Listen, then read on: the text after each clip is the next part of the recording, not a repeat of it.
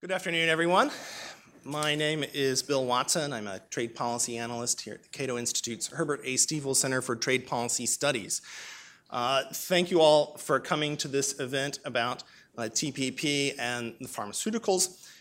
Before we get into today's topic, I want to remind everyone here that we are hosting another event on June 30th, 2 weeks from today. That is a multi-panel conference where we're going to talk about the TPP in a comprehensive way, looking at all of the different provisions and providing an assessment of the agreement in substance, and also the political issues that have come up that are complicating the TPP's passage. And at the event, we will have a keynote address from U.S. Trade Representative Mike Froman. And I'm sure that he's going to tell us all why the TPP is great and why Congress should pass it as soon as possible. And one of the things that I'm sure Mike Froman will tell us is that intellectual property is one of the most important things that the TPP does, setting IP rules. The Obama administration has made the setting of rules the main motivation or selling point for the TPP, that it sets rules that are good for U.S. interests and that promote U.S. values. Here is what the U.S. Trade Representative's Office has said about the TPP's IP rules. As the world's most innovative economy, strong and effective protection and enforcement of IP rights is critical to driving innovation, creating economic growth, and supporting American jobs.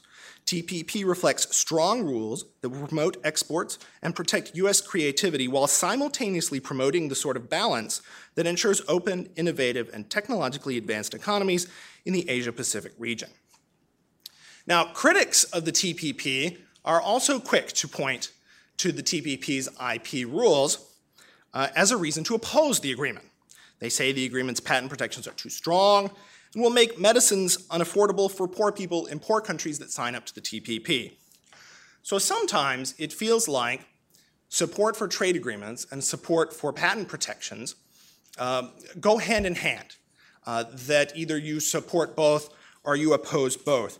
But it gets a little bit more complicated when you look at the specifics of particular provisions. Senate Finance Chair Orrin Hatch is one of the TPP's most important supporters. He fought for Trade Promotion Authority as the leader of the Trade Committee in the Senate. And he is now making a fuss about a provision in the TPP that he thinks is too weak, and it is not strong enough. He wants the TPP to require countries to provide 12 years of exclusivity for an important class of medicines known as biologics. But the TPP only provides 5 years, or maybe 8, depending on who you ask. And Hatch says this is unacceptable. And just yesterday, we heard reports that Hatch had a phone call with President Obama in which they talked about this exclusivity issue. And they did not reach any kind of agreement. They may have agreed that they disagree, and they know how much they disagree on it. So it turns out that the success of the entire TPP and whether it will pass Congress may hinge on this one provision, and that the vast majority of trade experts, it's a provision that most trade experts don't really understand or know what it is. Right? And it's come to be very important as part of the debate. And this can all be a bit frustrating for those of us who are eager to see protectionist trade barriers brought down through free trade agreements. We suddenly see that the fate of Japan's agriculture reforms or the U.S.'s auto or shoe tariffs are dependent now on a provision that dictates how pharmaceutical regulators deal with patent disputes or testing data. So my question that I keep asking as I see all of this unfold is this issue really that important? Why are we spending so much time talking about it? Why does it have so much political weight? And so I think that we need to look not only at whether the provision, not only at the politics of the provision, but also to be able to evaluate its substance. If I want to be able to say the TPP is a good agreement and explain why and explain how good it is, I need to be able to explain the patent provisions and understand how they impact that analysis. So what are the right patent provisions in a free trade agreement? How does the TPP stack up against the ideal? And if the provisions are inadequate in some way, how big of a problem is that? What should we do after the TPP? Or if the TPP fails, what should we do instead? I'm hoping that we'll get answers, or at least discussion of these questions today. And we certainly have the right group of people to do it up here. Let me provide a short introduction for all of the speakers. I'll do a longer introduction before each one, but let me just, in the order that we're going to hear them today, we'll have Joe Dimond, who is Senior Vice President for International Affairs at the Biotechnology Innovation Organization, and Burcu Kilic, Legal and Policy Director of Public Citizens Global Access to Medicines Program, and Walter Park, Professor of Economics at American University.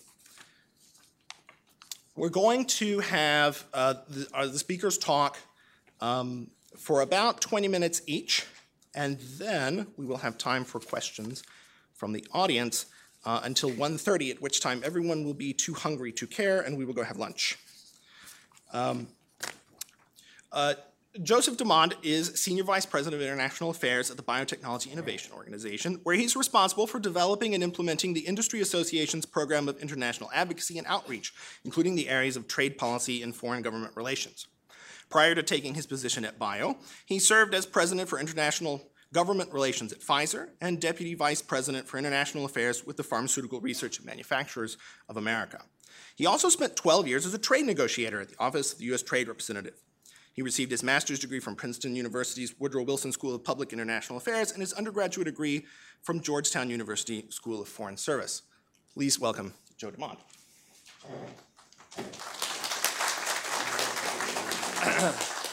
Thank you, and good afternoon, everybody. 20 minutes to talk about biologics and trade policy. This is only in Washington that you get a group this large to talk about this issue, but it is an important one. First, let me say a word about BIO, Biotechnology Innovation Organization. We're a trade association based here in Washington. We represent over 1,000 companies, most of them small and medium-sized companies, and most of them who are in the business of developing new medicines, the drug development process. And most of them don't even have products on the market yet, maybe 600 or 700 of them. I still have drugs in the development phase. They are part of, we also have large companies that are part of BIO too, but I think it's important to understand about this industry. It's really an ecosystem. Most of the initial research and initial stages, and by the way, our membership includes universities as well, many of them, of new drug development gets done by small companies, by universities.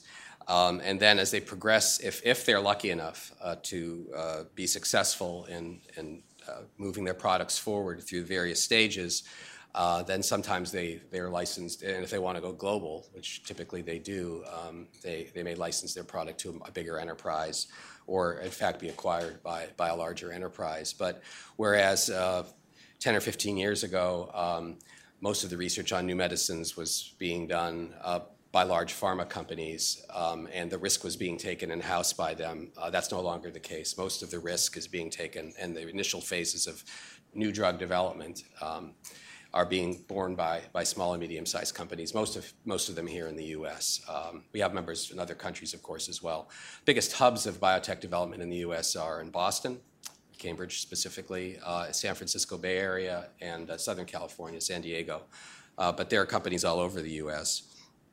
The other thing I'll say about bio is, and our industry is typically we've been very strong supporters of trade agreements, both bilaterally and globally. This is a global industry. It's based on intellectual property rights. America is the leading and has a comparative advantage in this sector, probably greater, at least as much as in any other sector. we really rely on those trade agreements to ensure that, that foreign countries can't just simply appropriate U.S. intellectual property and undermine the jobs and then the work that's been done here in the U.S. So, however, we've taken some issue with TPP. And looking at the title of the panel about whether TPP has too much or too little or just right amount of IP, I realize that we're all reasonable people here, and as reasonable, probably moderately inclined people, maybe we're inclined to head towards that middle position. Well, if both sides are complaining about it, the USTR must have about gotten it right. So it's the unenviable task that I have, and my colleague as well, to try to convince you that that's not really true, that in fact it does err on the side of weakness in this case for critical U.S. industry.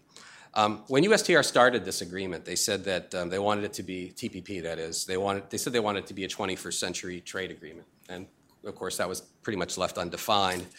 But we took that to heart because biologics is actually a new industry. It's a 21st century industry. And when the TRIPS agreement, and this is very important, when the TRIPS agreement was concluded and agreed upon in the mid-90s, a little over 20 years ago, this was hardly an industry at all. And so this is a sort of quintessential new technology that's developed over the last 20 years and which is now a very important U.S. industry. But the TRIPS agreement is not really well designed to address the IP issues surrounding this industry. And that's what I'm here to explain today. So let me first start by talking a little bit about what biologics are. Biologics are medicines. They're molecules. They are different than traditional molecules or drugs that are created, in that traditionally drugs were created by chemists, in a laboratory, and that they were very small, what we call small molecules, very easy to define. A biologic, by contrast, is synthesized in a living cell, they are they're in a living and they are orders of magnitude larger than small molecules. And so here's a picture of actually a very small biologic drug, EPO, which maybe people are familiar with, compared to a typical small molecule drug here. And what you can see is, again, thousands and thousands of molecules, very hard to define or distinguish. And this is an early biologic one that's been, basically the IP has expired on it in most instances. Now, why is that important? That's important because it has implications for intellectual property rights. And I'll try to, this is where we sort of get wonky a little bit. So traditional small molecule, on the right side of the screen, the blue side, the implication for patents is that patents completely cover the molecule. You can define it perfectly, and the patent says, the compound patent it is, there's different types of patents, but the patent basically says, this molecule, we have a patent on this specific molecule. The regulatory implications, by the way, is that regulators can easily approve a generic copy on the basis of sameness, or that's the identical molecule. So if you're a generic producer, all you need to show is that you're making that identical molecule. You don't have to go through the clinical trials to show that it works, and that's a very expensive process to do. So a company cannot copy any of the parts of the small molecule while its patent term exists without being in violation of the patent.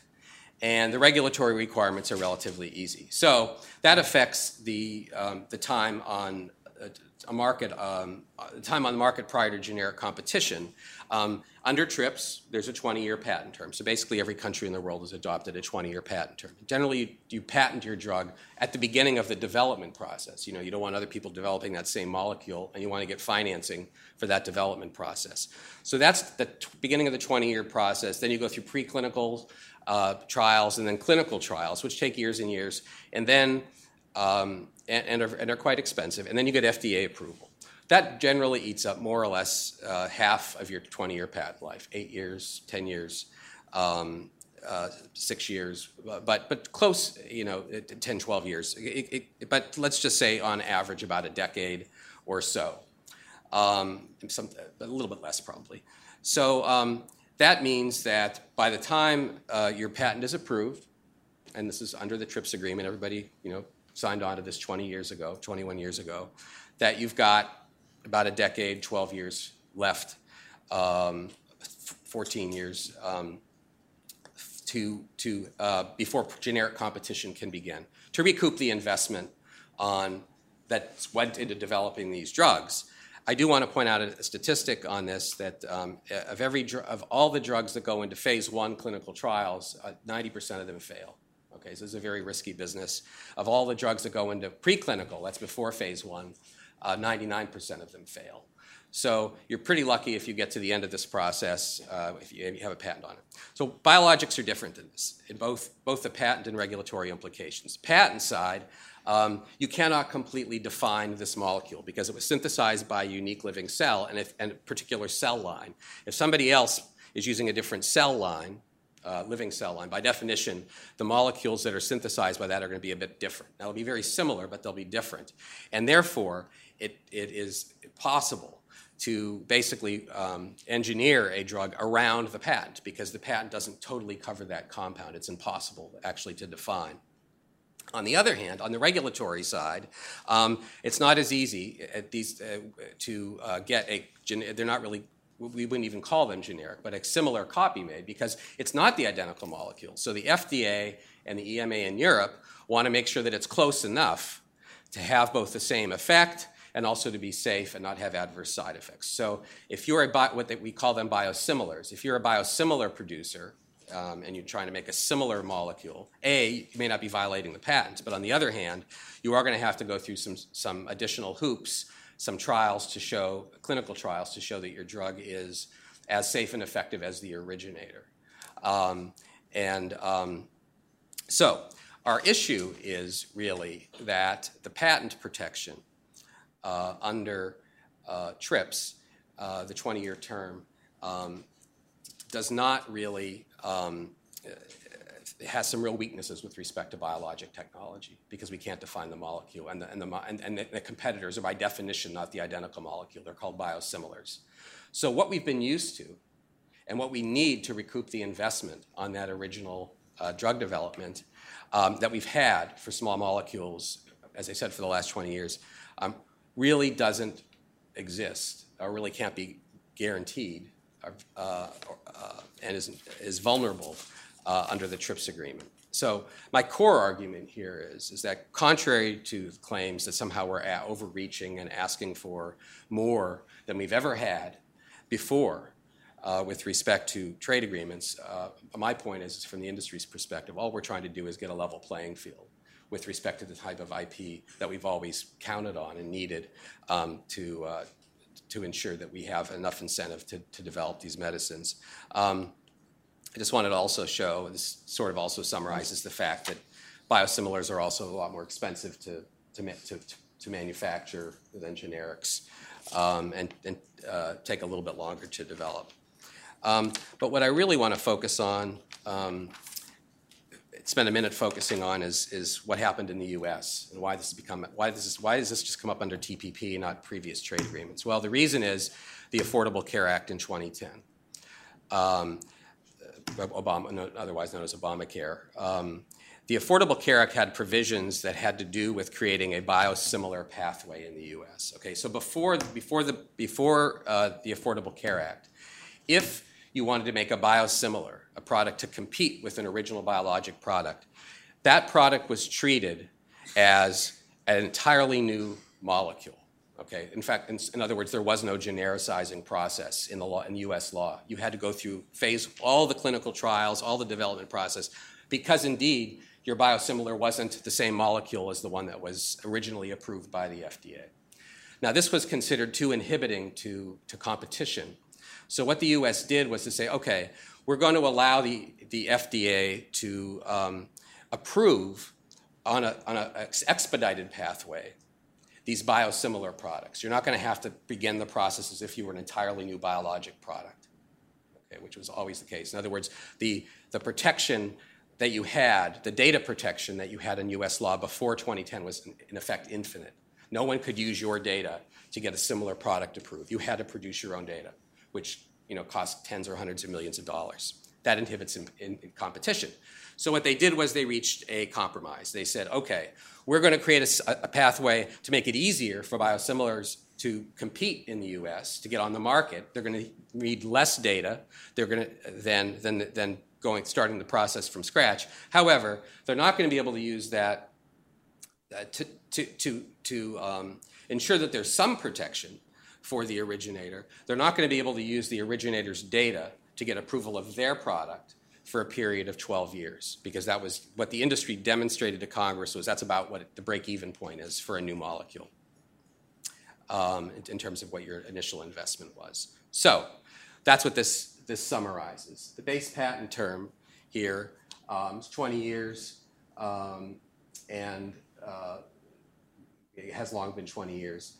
Under the Hatch-Waxman law, which covers small molecules, you do get a 5-year period of data protection for small molecules, but generally the patent life extends beyond that.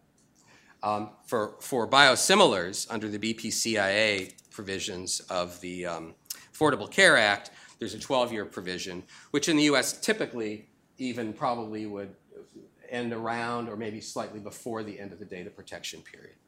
The point, though, is that in a lot of other countries, you don't have an FDA. Okay? We have a very rigorous regulatory agency in the US. Not all the countries in TPP do. So it's much easier for them to approve a biosimilar if they'd like to without going through this rigorous process. And as I said before, without very much patent, without being able to avail ourselves of any sort of patent, of assured patent protection, because it's a different molecule. So this is why it was so important for us. Trade promotion, let me just say a final word about the Affordable Care Act, these provisions of the Affordable Care Act. The Affordable Care Act was, as everybody knows, a very partisan piece of legislation, received no Republican votes, but that's not the point here. The final bill didn't. These provisions of the Affordable Care Act that were amended the Affordable Care Act were strongly bipartisan. The overwhelming majority of members on both committees that had jurisdiction voted in favor of them. Because it was so obviously, and there is so obviously a trade-off here. You want to get biosimilars into the U.S. market, but you had this trade-off. So it's actually one of the very few provisions of the Affordable Care Act that was passed by strong bipartisan majorities in both houses of Congress.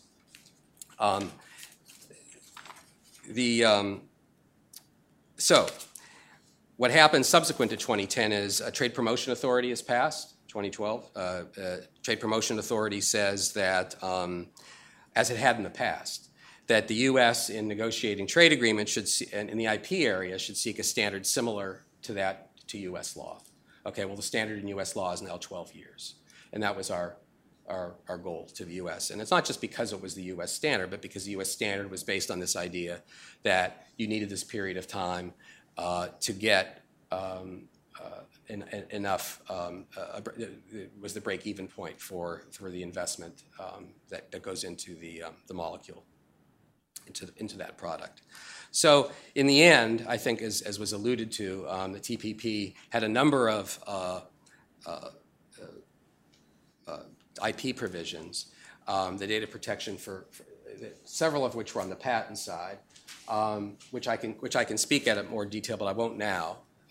But on the data protection side for biologics, it does say it requires countries to have 5 years of data protection for biologics plus 3 years of other measures, whatever that means. It's not defined, of effective protection comparable to a full 8-year data protection period.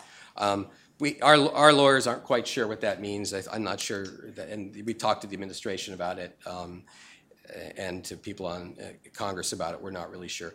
Let me just say one thing, though, that's really important. So we did get these other provisions that were common to other trade agreements. So why is this one so important to us? The thing that I neglected to mention is almost all new drugs in development today are biologics. Okay, all of our big pharma companies are becoming biotech companies. This is where the industry and where the science is leading. So if you read in the newspaper about a new product for cancer immunotherapy, which is a really hot area right now, turning the body's immune system to fight cancer, to fight specifically just cancer cells and not other cells, so that you don't have the side effects of chemotherapy, or neurological diseases, or treatments for things like Alzheimer's, which we still don't have a cure for or very effective treatments for. those are all biologic or biotech processes. All of the new medical science advances, and we're actually very fortunate, I think, to be living at this time in history. This is really the golden age where the results, the implications of knowing the human genome and knowing now how to engineer drugs to address products that begin at the genetic diseases that have genetic origins is really beginning to gain steam now. It's really important, I think, well, I think it's important to both this industry, but more importantly to humanity, that this research be able to continue. And in order to do that, what you need to understand, as I said, the research is expensive, unfortunately. I mean, we wish it were a lot cheaper, but it's very expensive. It's very long. I mean, when I say expensive, I mean in the hundreds of millions or billions of dollars to develop a new medicine. It's long. It takes typically 8 to 10 years to develop a new product. And probably just as importantly, it's risky. Okay, most of the projects fail, 90%. I mean, a 10% success rate is, I wish we could do better, but that's the success rate as it is now. Most of these projects fail. And so essentially what's happening is that, in order to sustain financing and recoupment of investment, it has an impact on that. These small projects begun by small and medium-sized biotech companies, by the way, are typically financed by venture capital companies. That's one of the reasons the U.S. leads this industry, is because we have such a well-developed venture capital industry, although not exclusively by them. There are other funds that finance new molecules and research as well. So I'll stop there. There's obviously a lot more to say, and thanks for your time.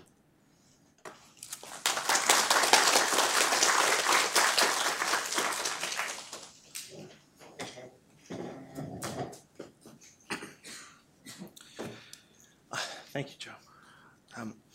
Up next, we will have Burcu Kilic, who is the Legal and Policy Director for the Global Access to Medicines Program at Public Citizen. She's an expert on legal, economic, and political issues surrounding intellectual property law and policy, trade, development, and innovation. She provides technical and legal assistance to governments and civil society groups around the world and promotes their participation in international rulemaking. She is the author of the book Boosting Pharmaceutical Innovation in the Post-TRIPS Era, Real-Life Lessons for the Developing World, which illustrates the critical role that intellectual property strategies play within access and innovation. She completed her PhD at Queen Mary University of London as a School of Law Fellow, where she taught international comparative patent law and policy. She holds master's degrees from the University of London and Stockholm University in intellectual property law and information technology, and a law degree from Ankara University. Please welcome Burcu Kilic.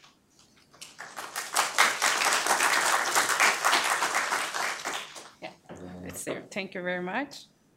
So I don't think Public Citizen needs introduction if you are familiar with the trade work and probably you know about Public Citizen. But today Public Citizen is celebrating 45th year of protecting health, safety, and democracy. So it's an important and very special day for my organization. You may not be familiar with my program, Global Access to Medicines program. We are relatively young and small, but we are doing, I think, a great job in terms of fighting monopolies, especially the patent monopolies, and promoting generic competition. So I'm going to talk about the TPP, and I think that I have I'm in a really good position to talk about the TPP because I spent my last 5 years traveling around the TPP countries, going to the rounds, talking to negotiators, and policy advisors, working with the civil society. So my talk is a little bit about the history of the provision and how we see these provisions, because from our perspective, TPP goes beyond what it's beyond the existing protections, and we believe that it's already providing a very strong pharmaceutical protections for the pharmaceutical industry. So just outside, there are some one-pagers about about our positions on the TPP and why we see that why we think that the TPP endangers access to medicines and especially access to affordable medicines. And there are many reasons why we are concerned, and you can read the leaflets. But today I'm going to focus on one particular provision, biologic exclusivity provision, which everyone loves to hate. No one is happy with this provision. So let's start, like how we came across to this provision for the first time. I mean, the negotiations of the TPP, they started back in 2010. And the first IP chapter was tabled in February 2011 by the USTR. And at that time, there were no provisions on pharmaceuticals-related patent issues. But in 2011, September 2011, there was a provision, a placeholder provision, applying to biologics. And this text was leaked in October 2011, and it created a public outcry because everyone became so concerned about the pharmaceutical provisions in the TPP, and especially in the room because all the countries at that time they were like 8. All the countries rejected negotiating those provisions, and they said, no, we are not going to open this text. So, and there was a public outcry, and everyone was concerned about the TPP and its implications for access to affordable medicines in developing countries. So what happened? And what happened was US was all alone in the room. It was, the negotiation dynamic was the US and the rest. And this went until 2013. In August 2013, something good happened for the US, and Japan joined the TPP. And after Japan joined the TPP, USTR has a new ally because Japan also wanted the high standards and the strong protection in the TPP. So, and their cooperation and finally produced this text which determined the so-called landing zone because the countries were like objecting to negotiate the tax. So they came up with this paper, which they called landing zone. And that paper, interestingly, included a provision on biologics. And it was very interesting because I was there and I remember like it was in Salt Lake City, November 2013, and when US table, of course, we didn't have access to the text, but we were talking to the negotiators and with the journalists, and when US tabled the text for the first time, like US and Japan, it was a joint proposal. There were two options like on biologics, 8 and 12, because when Japan joined in 2013, Japan made it clear that we are not going to change any of our laws. That's what the Japanese government told to their stakeholders. And Japan has like 8 years re-examination period. It's not data exclusivity, it's not market exclusivity, it's for the safety and efficacy of the drugs. So, and Japan said that we are not going to change our law. So this is the maximum we can go, that's 8 years. That's why in the first proposal, there was 12 and 8. And it was also interesting because this is like, I couldn't find the blog. At that time, USTR posted a blog about this proposal. And this is what they said. Like, they were like, yeah, you know, we tabled this proposal, but, you know, the dynamic in the room is different because some countries have 0, some countries have 5, and some have 8, and we have 12. So they were like, USTR was somehow preparing the audience that, like, you know what, 12 is yeah, it's not going to happen. So, and it didn't happen. So, just like some background information, because we say that, and there is that's something we've been observing. That there's a confusion out there, and everyone when they talk about this provision, they say data exclusivity provision. But the thing is, the provision in the TPP is not a data exclusivity provision. The provision in the TPP is very interesting because it's more like a market exclusivity. What is the difference between market and data exclusivity, and which will become relevant for this like biological exclusivity provision, which everyone hates? So when we talk about data exclusivity, the generic or a biosimilar company cannot piggyback the regulatory data and submit the application. So when we say that the country has 5 years of data exclusivity, which means that as a generic company has to wait 5 years to make its application, which in practice will be like 5 years and some extra years because the market approval doesn't happen overnight. And then market exclusivity is different because during the market exclusivity term, the generic company can use the data, can refer the data, and make the application. So the generic drugs can enter the market as soon as the 5 years elapsed. So what is the situation in the TPP countries? I mean, US has 12 years, but US doesn't have 12 years data exclusivity. US has like 12 years biologics exclusivity, and then after 4 years, the filing period starts, and the biosimilar companies can file their application, and the FDA cannot grant the marketing approval until the end of 12 years. And Japan, as I said, it's not data exclusivity, it's not market exclusivity, but it works like data exclusivity because it's 8 years re-examination. And Canada had 8 years as well, and it is interesting because when Canada negotiated the FTA with the European Union, Europeans wanted a longer exclusivity period because in Europe, the period is like 8 data, 2 market, and +1. And Europe wanted that protection from Canada, and Canada said no.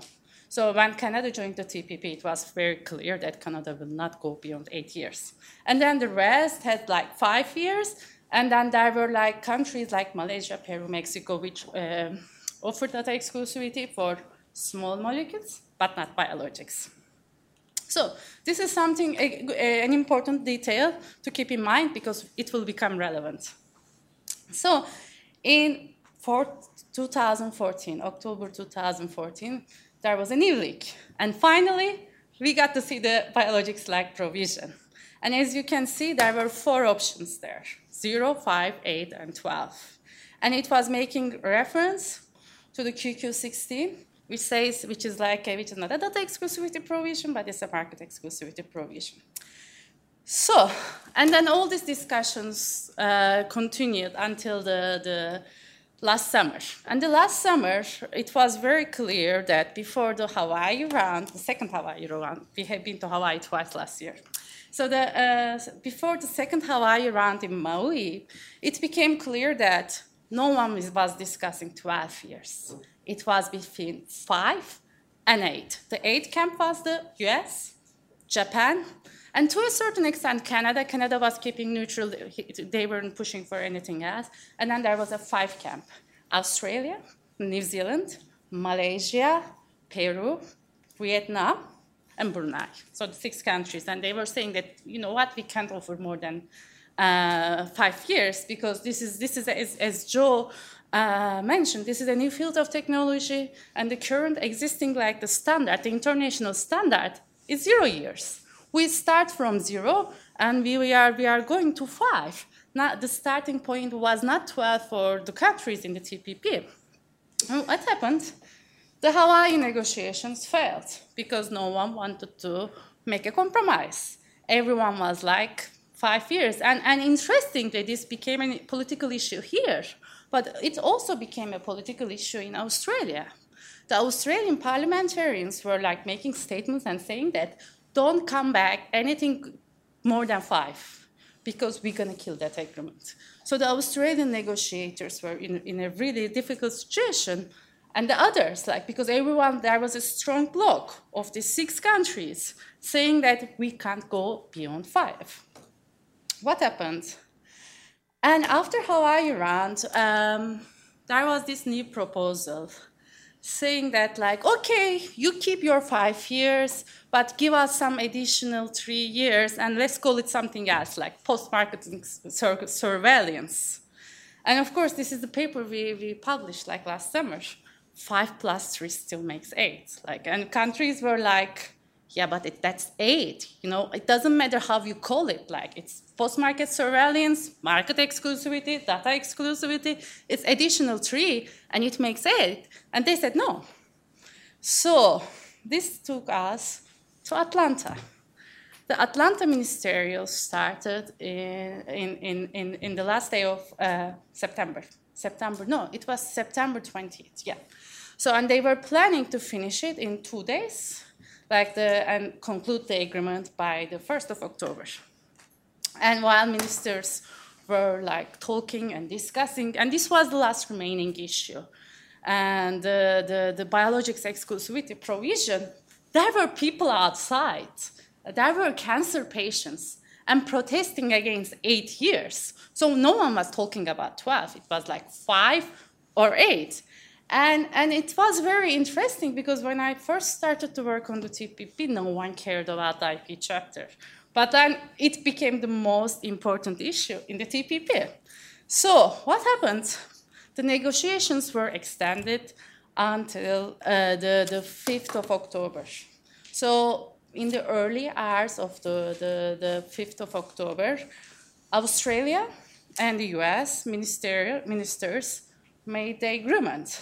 I mean, they somehow reached the agreement, and they agreed to disagree, and they came up with this text no one understood, and no one is happy.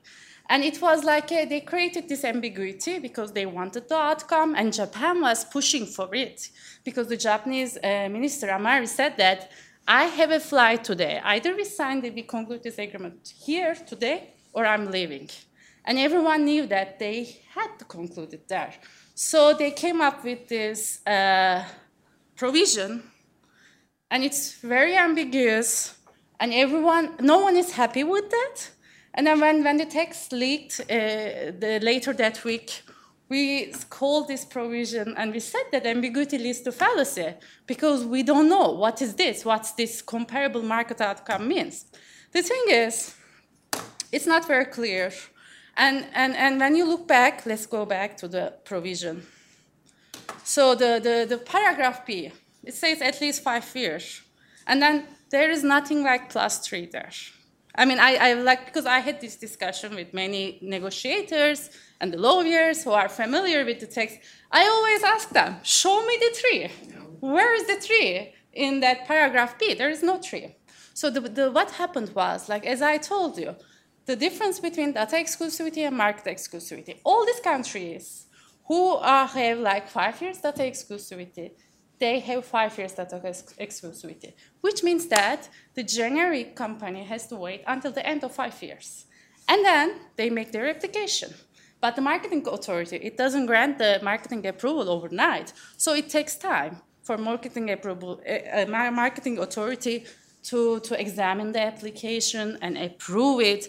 And then most of these countries like Australia and New Zealand, they have universal healthcare systems, and the drug has to be listed. So in theory, they have 5 years, but in practice, this goes beyond 5. It's 6, 7, and when we talk about biologic drugs, these are like, as Joe mentioned, they are very complicated, and they are complex molecules, so it takes time for countries to examine it. That's why they came up with this solution, because this was the status quo in those countries. And so, of course, there were like disagreeing interpretations, and the USTR and the administration was saying that, oh, this is 8. And then, you know, as Bill said, the Senator Hatch was like, there is no 8 there, that's 5. And yesterday he said that at 5 plus 43, but it's not even 43. So, and then the Australian minister went back to his country and he said, yeah, we are not going to change anything. It's like, it's 5 years. And interestingly, I was talking to a couple of Australian colleagues, and they told me that this became an election issue in Australia. Now, every time we talk about this issue and there is like a frustration from the US side about this provision, it adds up 1 to 2 points to Australian prime ministers' like polls. So, and then New Zealand was the same, and then Chile, Malaysia, everyone was saying it's 5 because that's what they agreed. 5 will keep the status quo, which is 5 plus something, but we don't know what is that something because it really depends, and we have to do the case-by-case analysis. So I think, yeah, it's 5, or for some it's 8, but I think we need to remind ourselves where we started. The starting point was TRIPS. You know, and the TRIPS offered 0 years protection for biologics. So Froman was right. This is the first ever trade agreement in history to ensure a minimum period of protection to biologics. We can't agree on the minimum period, but at the end of the day, it's the first agreement. It's whether it's 5 or as they say, aid, it is important, and it will affect millions of people and millions of people's access to medicine. So I think the pharmaceutical industry, they did really well. And I told Joe this morning when I saw him, he deserves a promotion.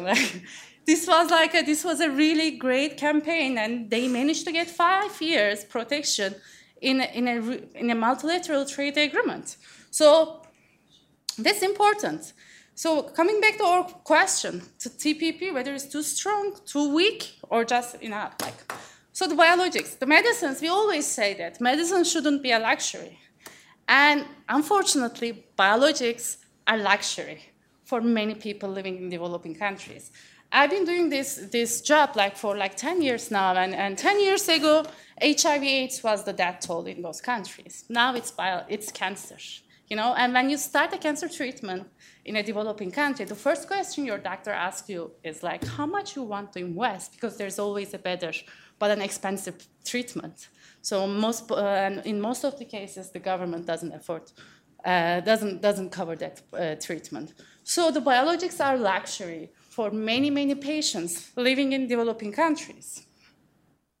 So this additional exclusivity for biologics drugs in the TPP. How we see it? As I said, we fight against the monopolies and we promote competition, and we especially promote generic competition. And these monopolies place an unnecessary burden on those who are meant to benefit from these medicines, the patients. And Joe may be right, the R&D investments might be high, but they have high returns, because we are talking about drugs which are $100,000. So they have high returns from the market. And there was this argument during the TPP negotiations that, if you offer us a strong IP protection, we'll come to your market earlier than we usually do, and you will have access to medicines. But the issue is the size of the country's population and nature of its market is the most important factor for companies to enter the market, not the IP protection.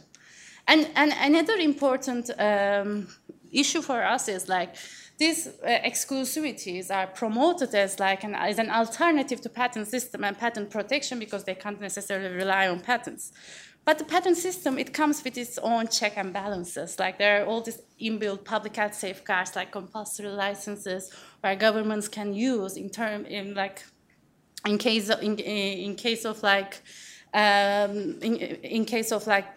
they had problems with access to affordable medicines. So they call this agreement as the 21st century trade agreement with 21st century high standards. And then we ask, where are the 21st century public health safeguards? Because we have all these new health challenges, and we don't know how to deal with them. Ebola was one example, and now we have the Zika. And the solution in most of the time is the biologics. So we need public health safeguards. And the negotiators, unfortunately, didn't think about that. And that's the problem of the TPP, because we have rules. The countries shall protect.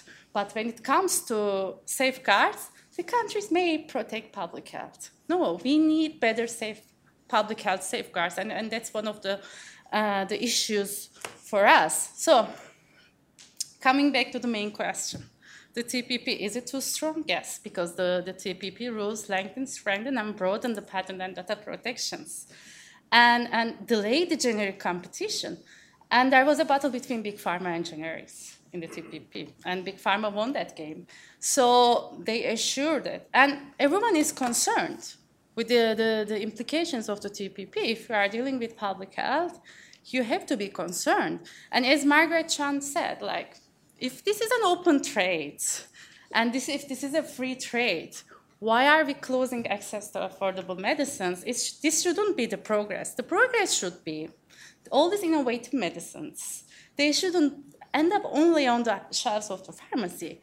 We need to get them into the hands of the patients. Because at the end of the day, innovation without affordability doesn't lead to access to medicines. And cures without access are not cured at all. Thank you very much.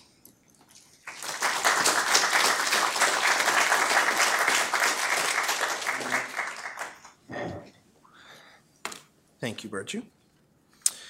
Our third speaker is Walter Park. He's a professor of economics at the American University in Washington, D.C. His primary field of research is international intellectual property rights and technological change. He has developed indexes of the strength of intellectual property regimes around the world and has studied the implications of technology policies on research and development, innovation, productivity growth, and international technology transfer. He's been a visiting scholar at the Bureau of Economic Analysis, U.S. Department of Commerce, and the European Patent Office, and a consultant to the World Bank and Organization for Economic Cooperation and Development. He earned his PhD at Yale University, Master of Philosophy at Oxford, and BA at the University of Toronto. Please welcome Walter Park.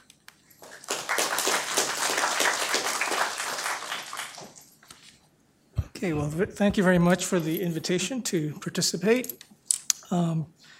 So you've heard arguments that TPP may be too strong, too weak. So by default, I'll take the position that it's just right. Okay. Well, as an economist, one of our jobs is to try to predict. And I think it's very difficult to predict what are the impacts of TPP. You know, you hear that potentially there'll be new innovations in medicine or that TPP will endanger public health, but there just are no impact studies on the 12 countries. So for example, in certain cities, if an energy company wants to drill for oil or build a dam, they would have to do an environmental assessment, right? But we don't, unfortunately, have these for trade agreements. So we have to do a lot of speculation. And so with that in mind, that's how I'll design my remarks. Okay, so again, to reiterate some background. True, in the case of this industry, pharmaceuticals and biopharmaceuticals, these are industries that are heavily reliant on patent protection. That's pretty well known.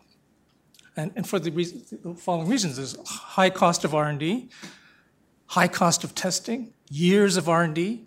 I spoke to some person in the one of the bio researchers last week, and he mentioned that he sits around doing 15 years of R&D, right? So, and also high failure rate, very low drug approval rate.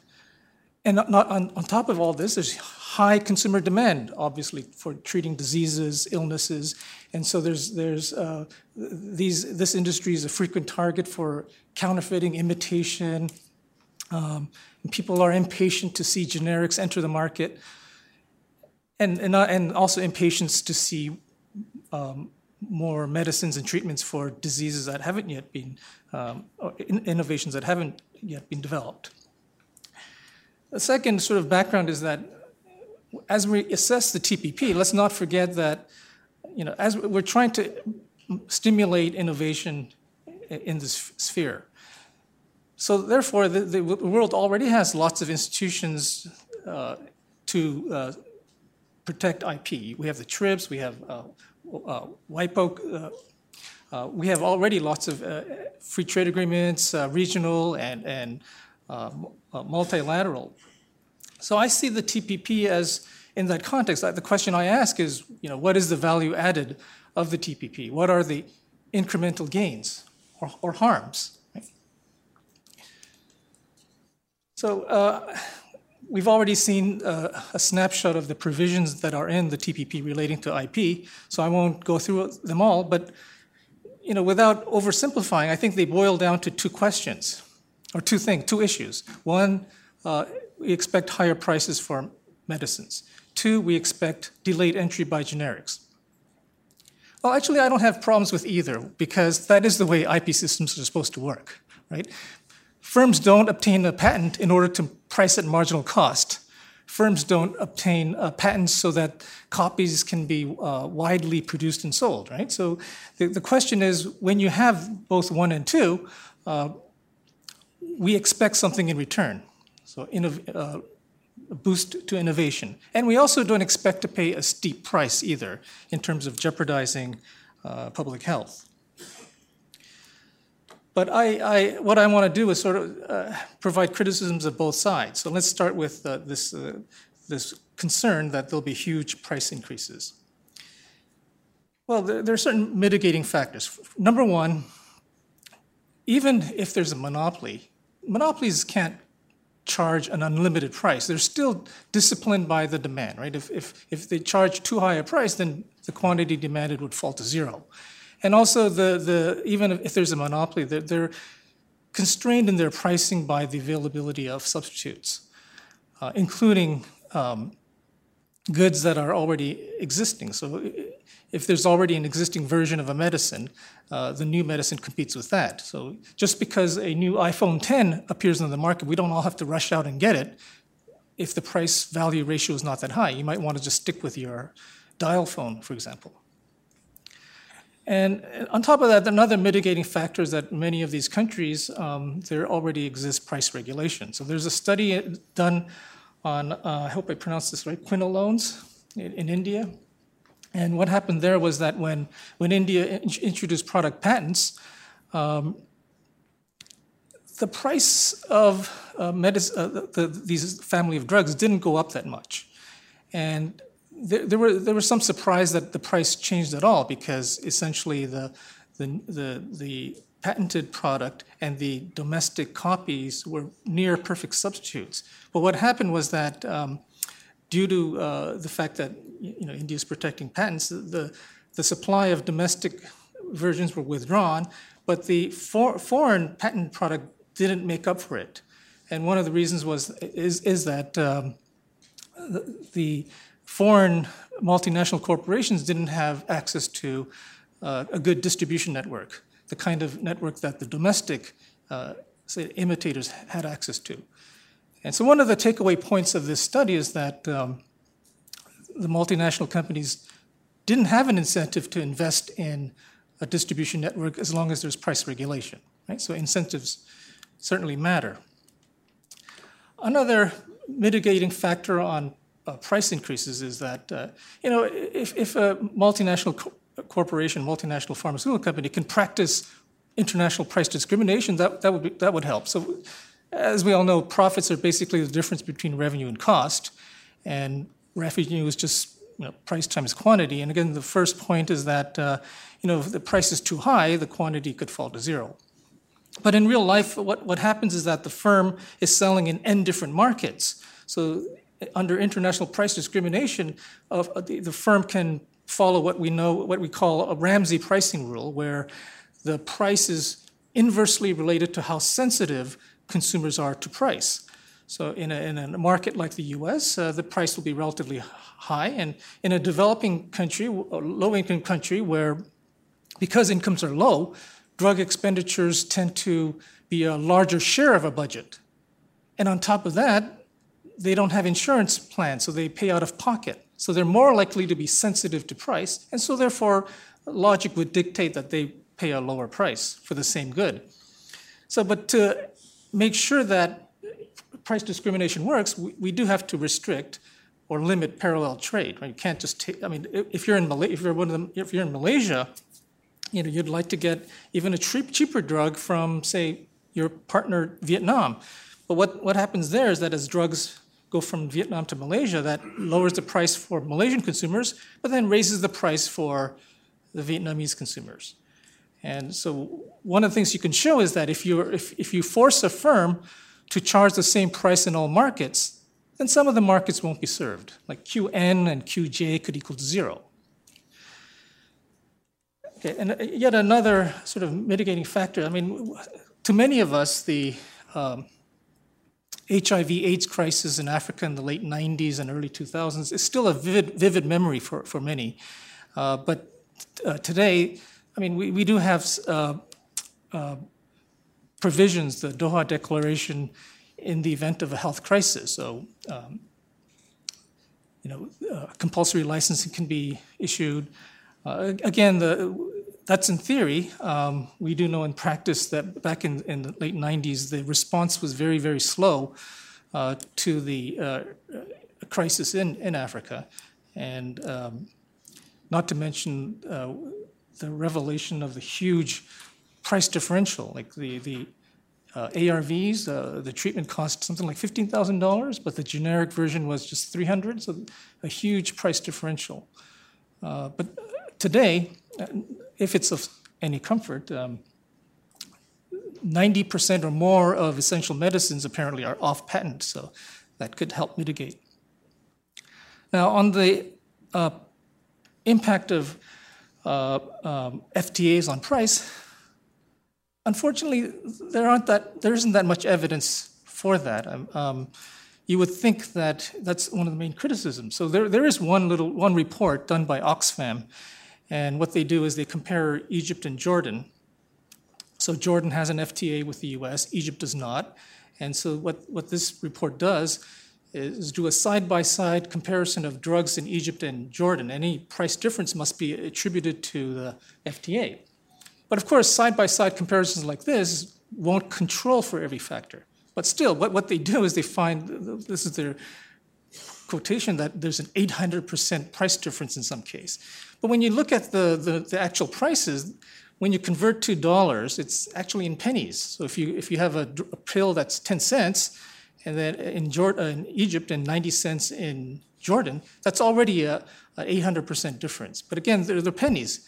Now, I don't want to make light of this because, as you know, that if in countries where people live on $1 or $2 a day, that's a big difference. But Jordan is not one of those countries. Jordan is a middle-income country. Okay. So now let me turn to my second point about the delayed entry by generics. So you heard from this panel today terms like data exclusivity or data protection.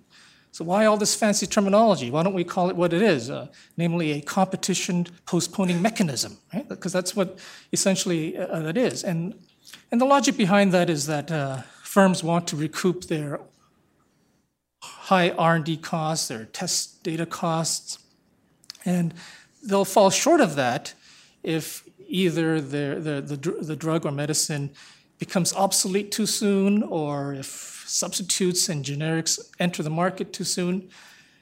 And on top of that,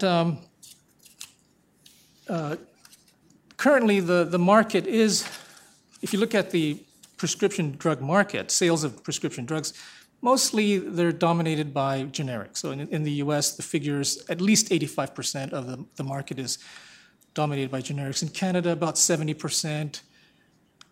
In Europe, I believe somewhere between 20 and 70%. Mexico, 75%. So that's a huge market. And on top of that, another challenge that I believe companies face is that in countries where IP protection is weak, like China, for example, generics enter the market before brand name companies.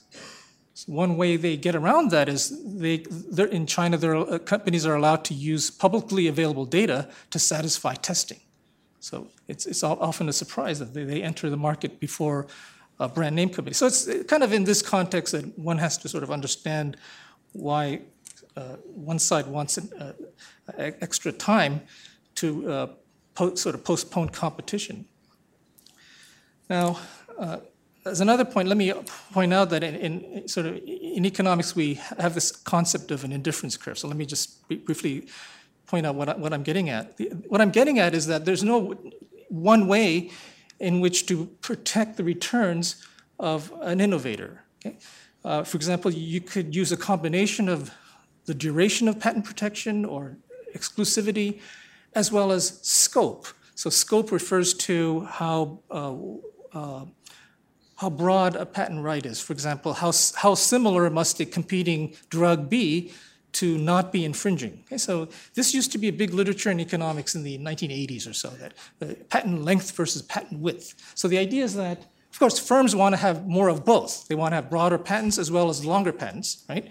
But for achieving a certain level of appropriation, there's a trade-off. So you can either offer a company short length, but very broad scope, or you can offer them long length and shorter, narrower scope. So for purposes of stimulating dynamic innovation, a longer duration is probably the lesser of two evils, right?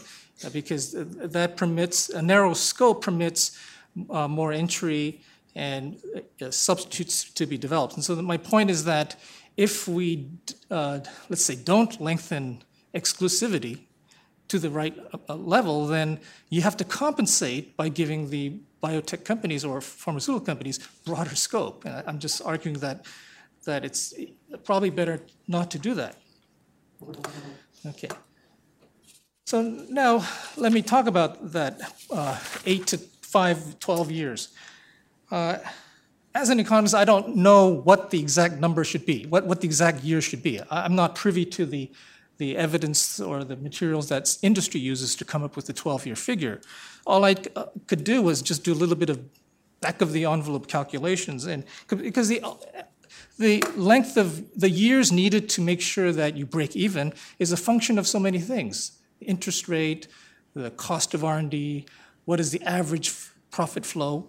And so what I found is that if the profit flow to total fixed costs like R&D and marketing, clinical testing altogether is about 1 in 20, like for every $20 that you invest in the drug and you earn $1 until your drug is, every year until the drug is obsolete, then I can see the justification for breaking even at 12 years.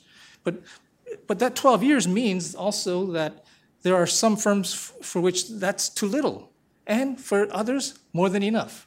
So that median, I assume that the 12 years is some median. But anyway, you're not going to make everybody happy with that. Okay, so what happens if let's say, our industry doesn't get 12 years? Is it the end of the world? No, because let's think of some of the advantages that the incumbent pharmaceutical industry enjoys. One of them is brand loyalty, okay?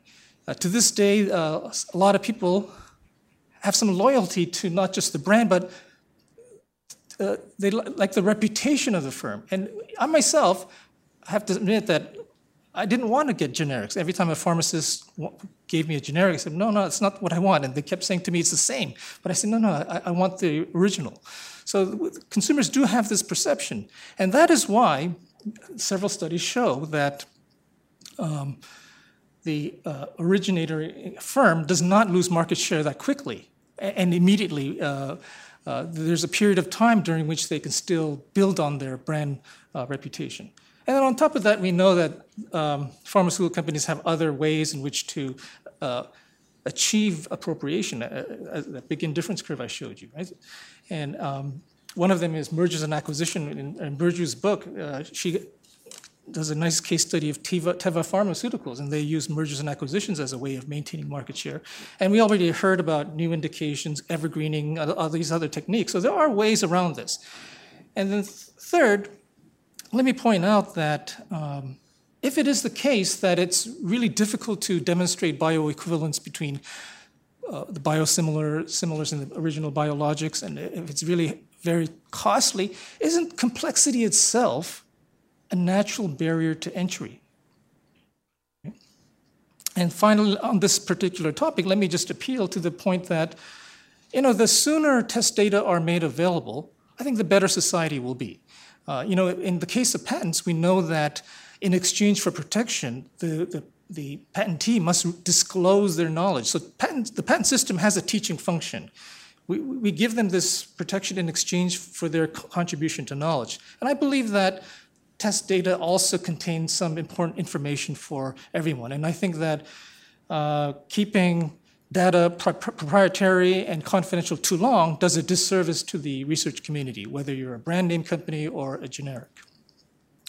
So let me conclude by briefly pointing out that there are some studies that relate to TPP, but as I said in the beginning, there's no specific study yet. So all you can do is look at previous studies that sort of grope around it. So the first four I mentioned, there's one study done by myself and my co-authors, where we do find that stronger IP abroad does enhance technology transfers. Now, especially in this particular sector. The pharmaceutical sector is one sector that always consistently shows a positive response.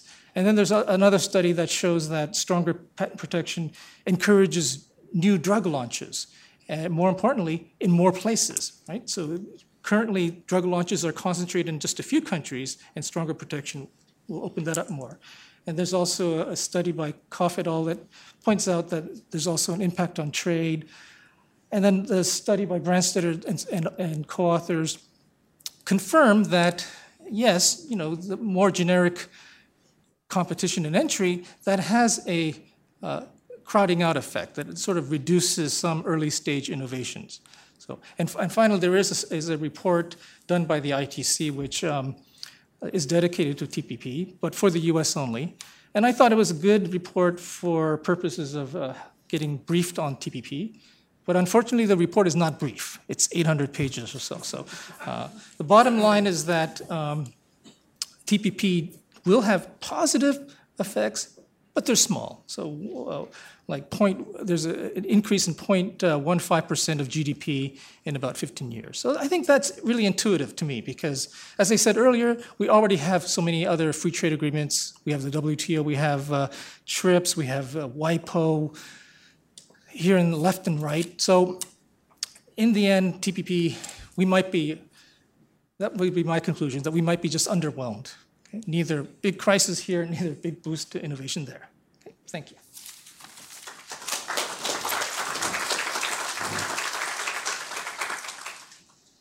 I'd like to give the panelists any time to respond to anything that's been said by the other panelists. You don't have to come up to the podium. You can just do it right here. Maybe we should start with Joe.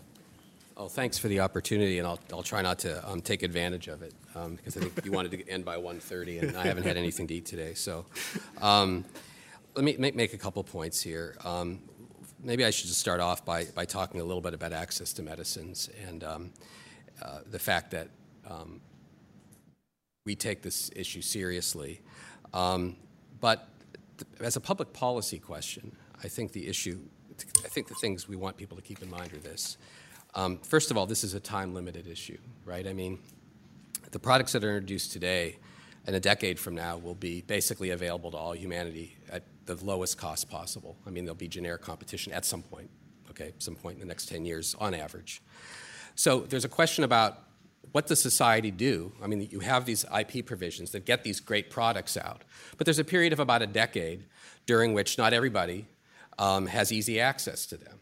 And the issue is who pays, okay?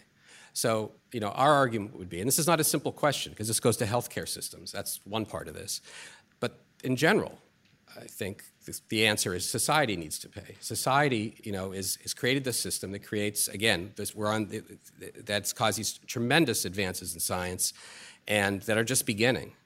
And society wants these products. We need cures for these diseases, for these cancers, for Alzheimer's, for neurological diseases, you name it. Society pays, should pay, as a public policy solution. The problem is that the solution being offered on the other side here, which is to suspend IP, is basically saying, who pays for this? Industry. The very group that's actually creating the innovation in the first place, the burden should be placed on them to pay for access to everybody, as opposed to putting some sort of broader burden on society. And to us, I think that's exactly wrong-headed. What you want to do is preserve the innovation and find ways for society to pay. Because what's often not mentioned, we talk about, I think Burju said, governments often don't cover the treatments for medicines in developing countries. Well, that's exactly that's a big part of the problem. India, where a lot of these generic producers come from, spends about 2% of its GDP as a government on healthcare. All right, now that's a lot less than the U.S. spends on healthcare. But basically what we interpret being told is that is a given. If India only wants to spend 2% of its, that's, even though healthcare is a right, and if India only wants to spend 2% of its GDP on healthcare, that's a given. Industry, your products are too expensive for the Indian government to afford to be able to grant access to people at that level of percentage of GDP on healthcare, and so you should make the products cheaper. So in other words, again, industry should bear the burden of making sure the people who are inventing the medicines should bear the burden of ensuring that 1 billion people in India get access to these new medicines because the government doesn't want to do it. And I think it's a question of, well, who's the responsibility here of ensuring that this right of health care, if you grant that, should be given. Industry has a part to play, as Professor Park pointed out, that the prices are not the same in developing countries as they are in the United States. They're much less because there wouldn't be a market left if they were much higher. There wouldn't be anything. The other thing I wanted to say about, I I listened with interest to Burju's history of the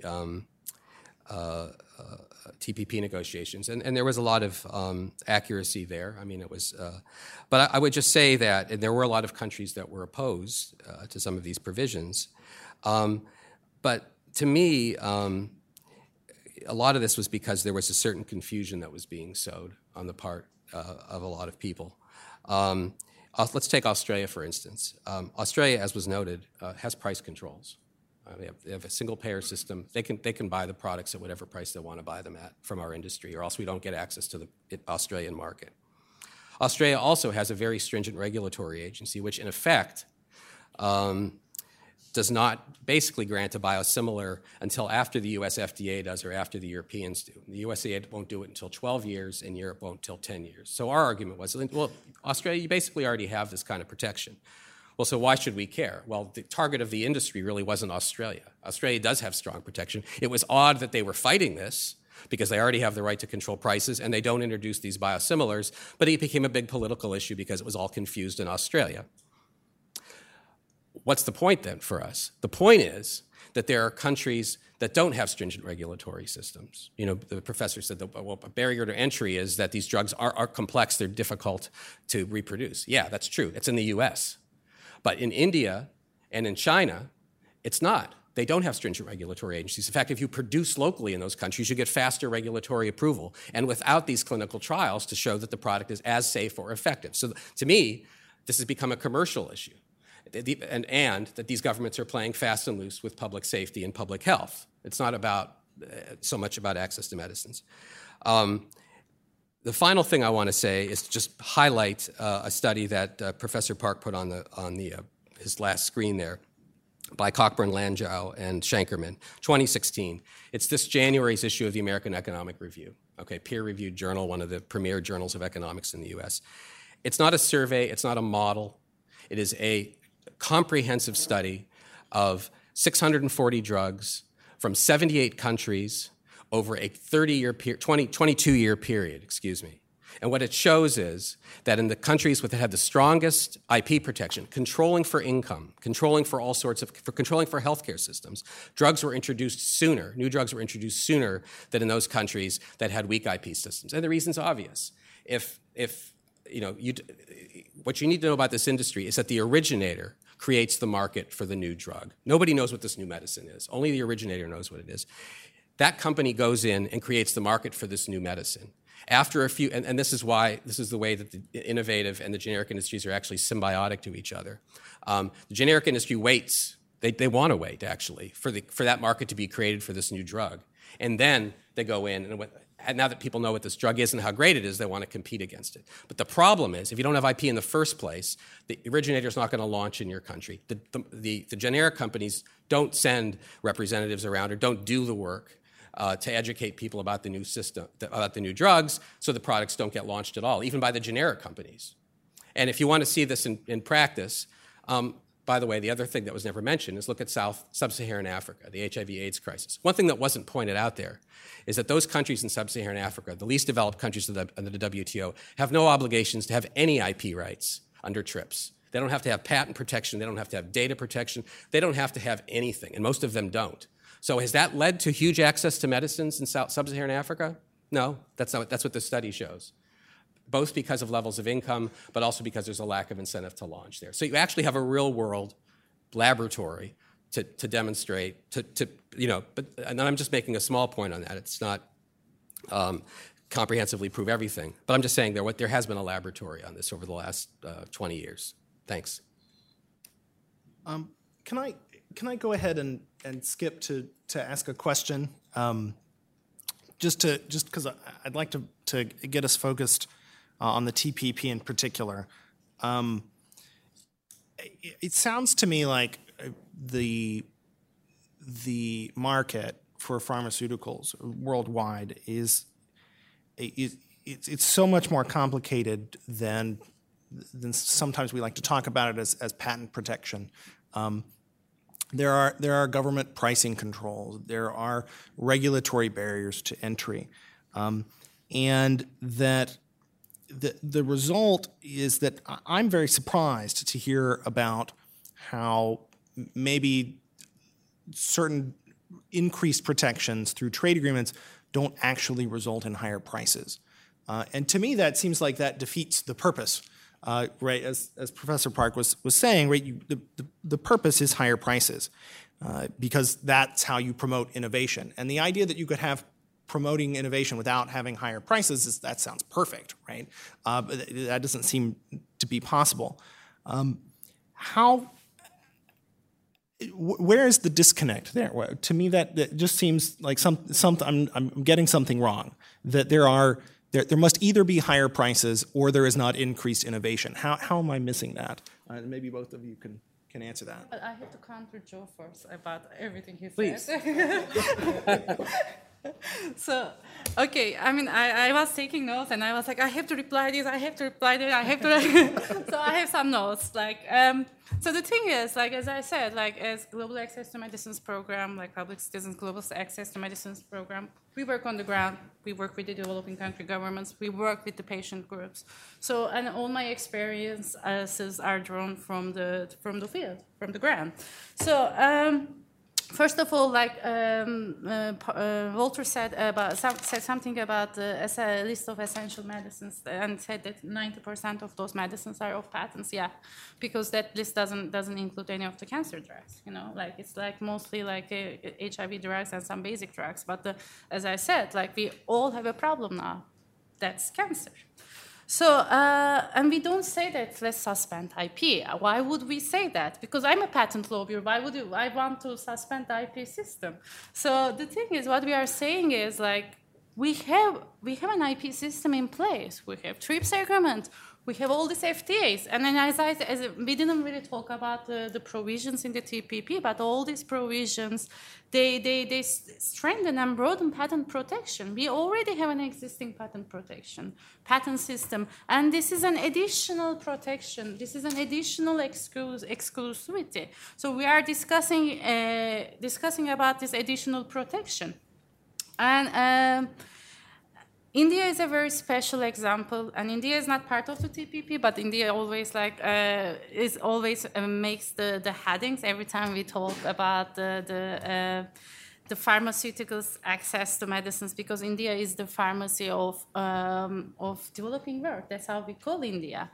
But the issue with the biologics is, as Walter highlighted, you know, when we talk about biosimilar, we don't really talk about the simple technology. Like in India, like there are lots of generic companies, and they can produce generic medicines, but they can't necessarily produce biosimilars. So it takes longer for generic companies to build capacity and knowledge in those technologies, and they are learning, and they might be able to produce it maybe in 10 years, maybe in 20 years, because this is a very complex technology, and we don't have enough scientists back in those countries who can work on this issue. So and there's an interesting thing about India, because India has always been criticized for low IP standards, low IP enforcement, because it has a TRIPS compliant regime, and there is no US and India FTA, so that India doesn't need to provide data exclusivity or patent linkage. But India standards are TRIPS compliant. People always criticize India for like lack of enforcement, low standards, and everything. But the thing is, it's interesting because we did a research last year about this lag time issue, and see, like, you know, so, you know, industry is always criticizing India. What is the lag time in India? And it's very short, you know. So the industry still sells the drugs in India. Industry still goes to China because it's a huge country. The population is huge. So IP might be a factor, but it's not the only it's not the only factor for companies to introduce their drugs in those markets. And India is one of the first countries. The lag time is very, very short. So I'm not relevant with all this research, but the issue that I wanted to highlight is, like, when I was like writing my PhD thesis on innovation, I went through all these economic articles, and they were all talking about strong IP. And I was like, so how are they defining strong IP? Because the strong IP for most of these economic studies is TRIPS standards, TRIPS compliance standards, and I think we moved from that standard. So it will be interesting to see, how do they define strong IP rules, like strong patent rules? Are they talking about patent linkage? How patent linkage affects the innovation or data exclusivity? No, I think in most of the cases, it's like these are the countries which provide patents for pharmaceuticals, and it's strong protection, and you see it promotes innovation. But we moved from that point because we are now discussing the additional protections. So, Sub-Saharan Africa, we still have access to medicines problem in Sub-Saharan Africa, and HIV is still at that toll in Sub-Saharan Africa. But then again, 20 years ago, we had countries like South Africa, Brazil, India. They weren't least developed countries, but they still had access to medicines problem, and there were millions of people dying in those countries because they can't afford access to medicines. So things have changed, and those countries have better policies. They take advantage of TRIPS flexibilities. They are really wise about patent protection, and they have strong generic industries. So the access to medicines is still an issue because we have the access to medicines problem for cancer, but things are getting better. So these are the arguments against Joe and innovation problem. I think that's a very interesting issue because every time we talk about innovation, I've been thinking when I first started, I wrote my PhD on innovation and innovation in developing countries, and when I first started to work on my PhD dissertation, and I was focusing on innovation studies.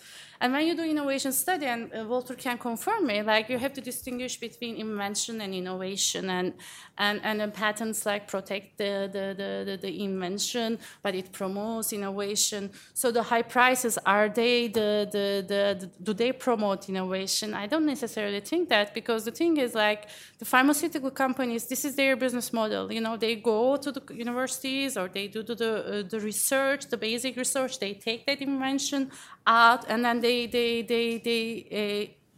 invest in innovation.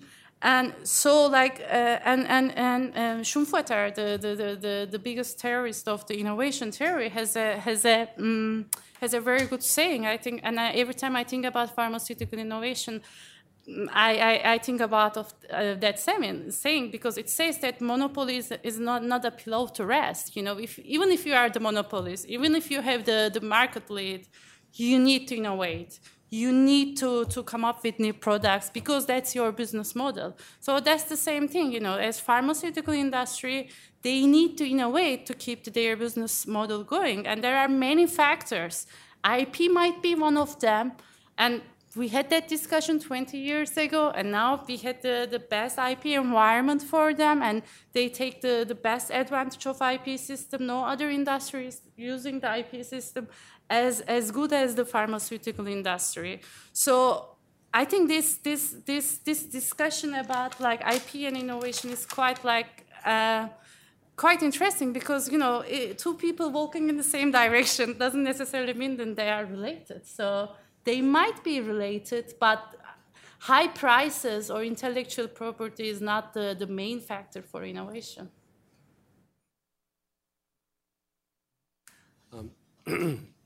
I can at least respond to that point.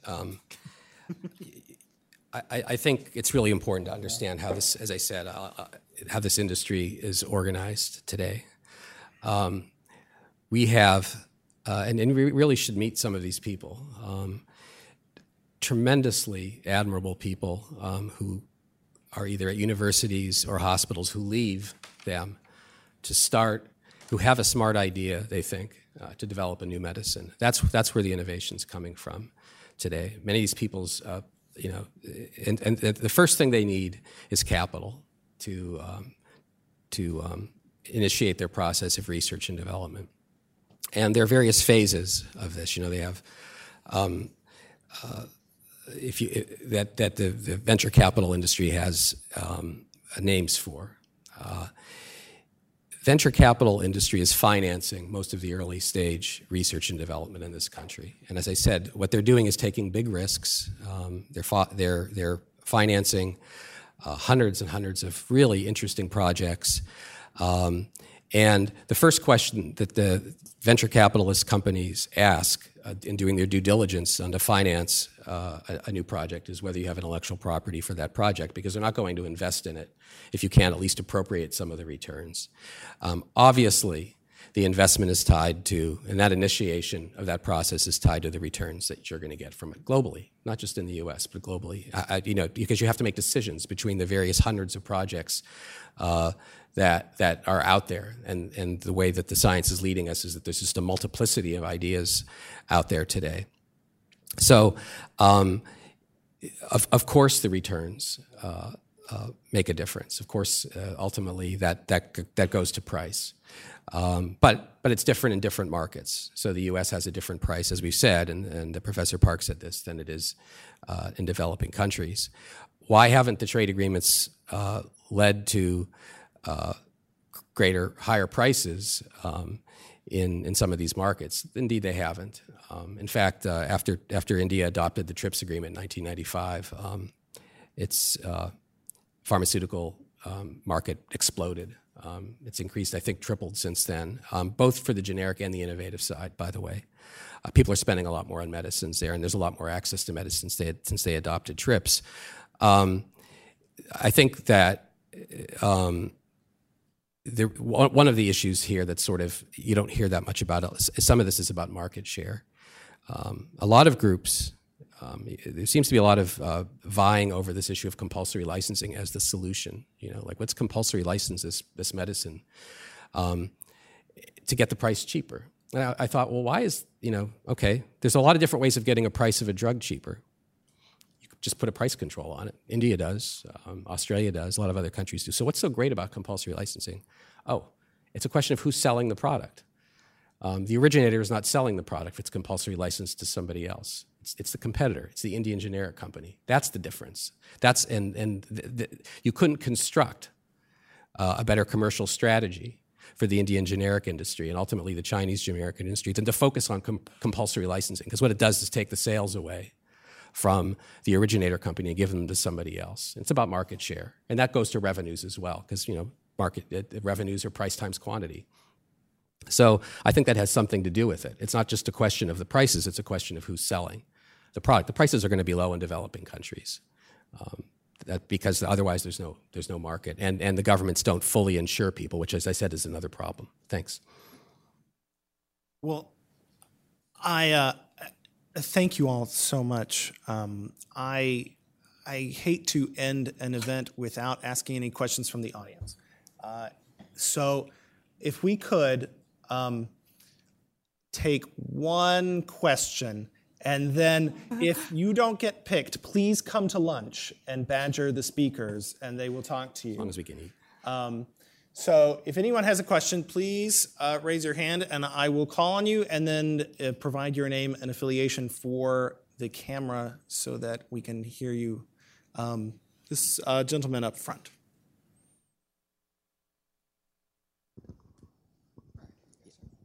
Working. Thank you. Jean-François Wattin with TSG. So I'm not part citizen of a country of the TPP, but I have a broader question. After thanking the panel for a very interesting discussion, but beginning of the discussion, the US is asking for 12 years. Other countries are against it. Why would other countries agree to the US proposal when in the rest of the negotiations, Ambassador Froman just does not give anything? I mean, you look at the tariff negotiations, and it's almost a joke. The only concession that is made is the 25% on Japanese SUVs that will go in 30 years. It's not even a trade negotiation. It's not a free trade. It's managed trade agreement. So when other countries don't get anything on what they would like to get, why would they agree to the 12-year on the biologics? Well, maybe we should ask you as TR. Go ahead.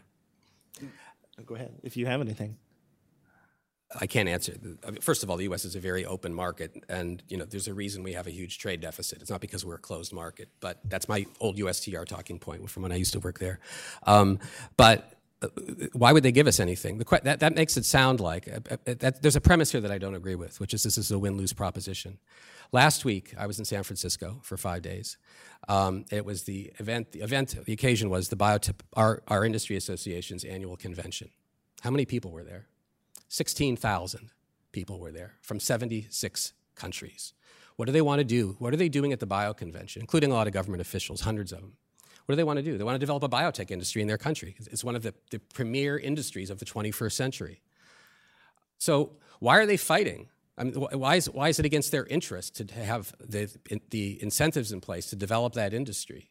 They understand this. The issue is, as I said, so I don't accept the premise that it's a win-lose situation in this case for the industry, because the industries are always coming to us, and I go around the world trying to help them develop a biotech industry, which is what they want. What they need to do is to figure out how to balance that and I do agree it is a balance with their healthcare priorities. But it can be done. But in terms of the USTR giving nothing, that's really interesting, because it seems like no one in the U.S. Congress wants to vote for TPP, because somehow it's broadly against U.S. interests. If they only knew that there were no concessions that the U.S. made, there would probably be much more support for it. Up there. I should not necessarily disagree. Well, all right. Thank you all so much for coming. Please come to lunch. It's upstairs.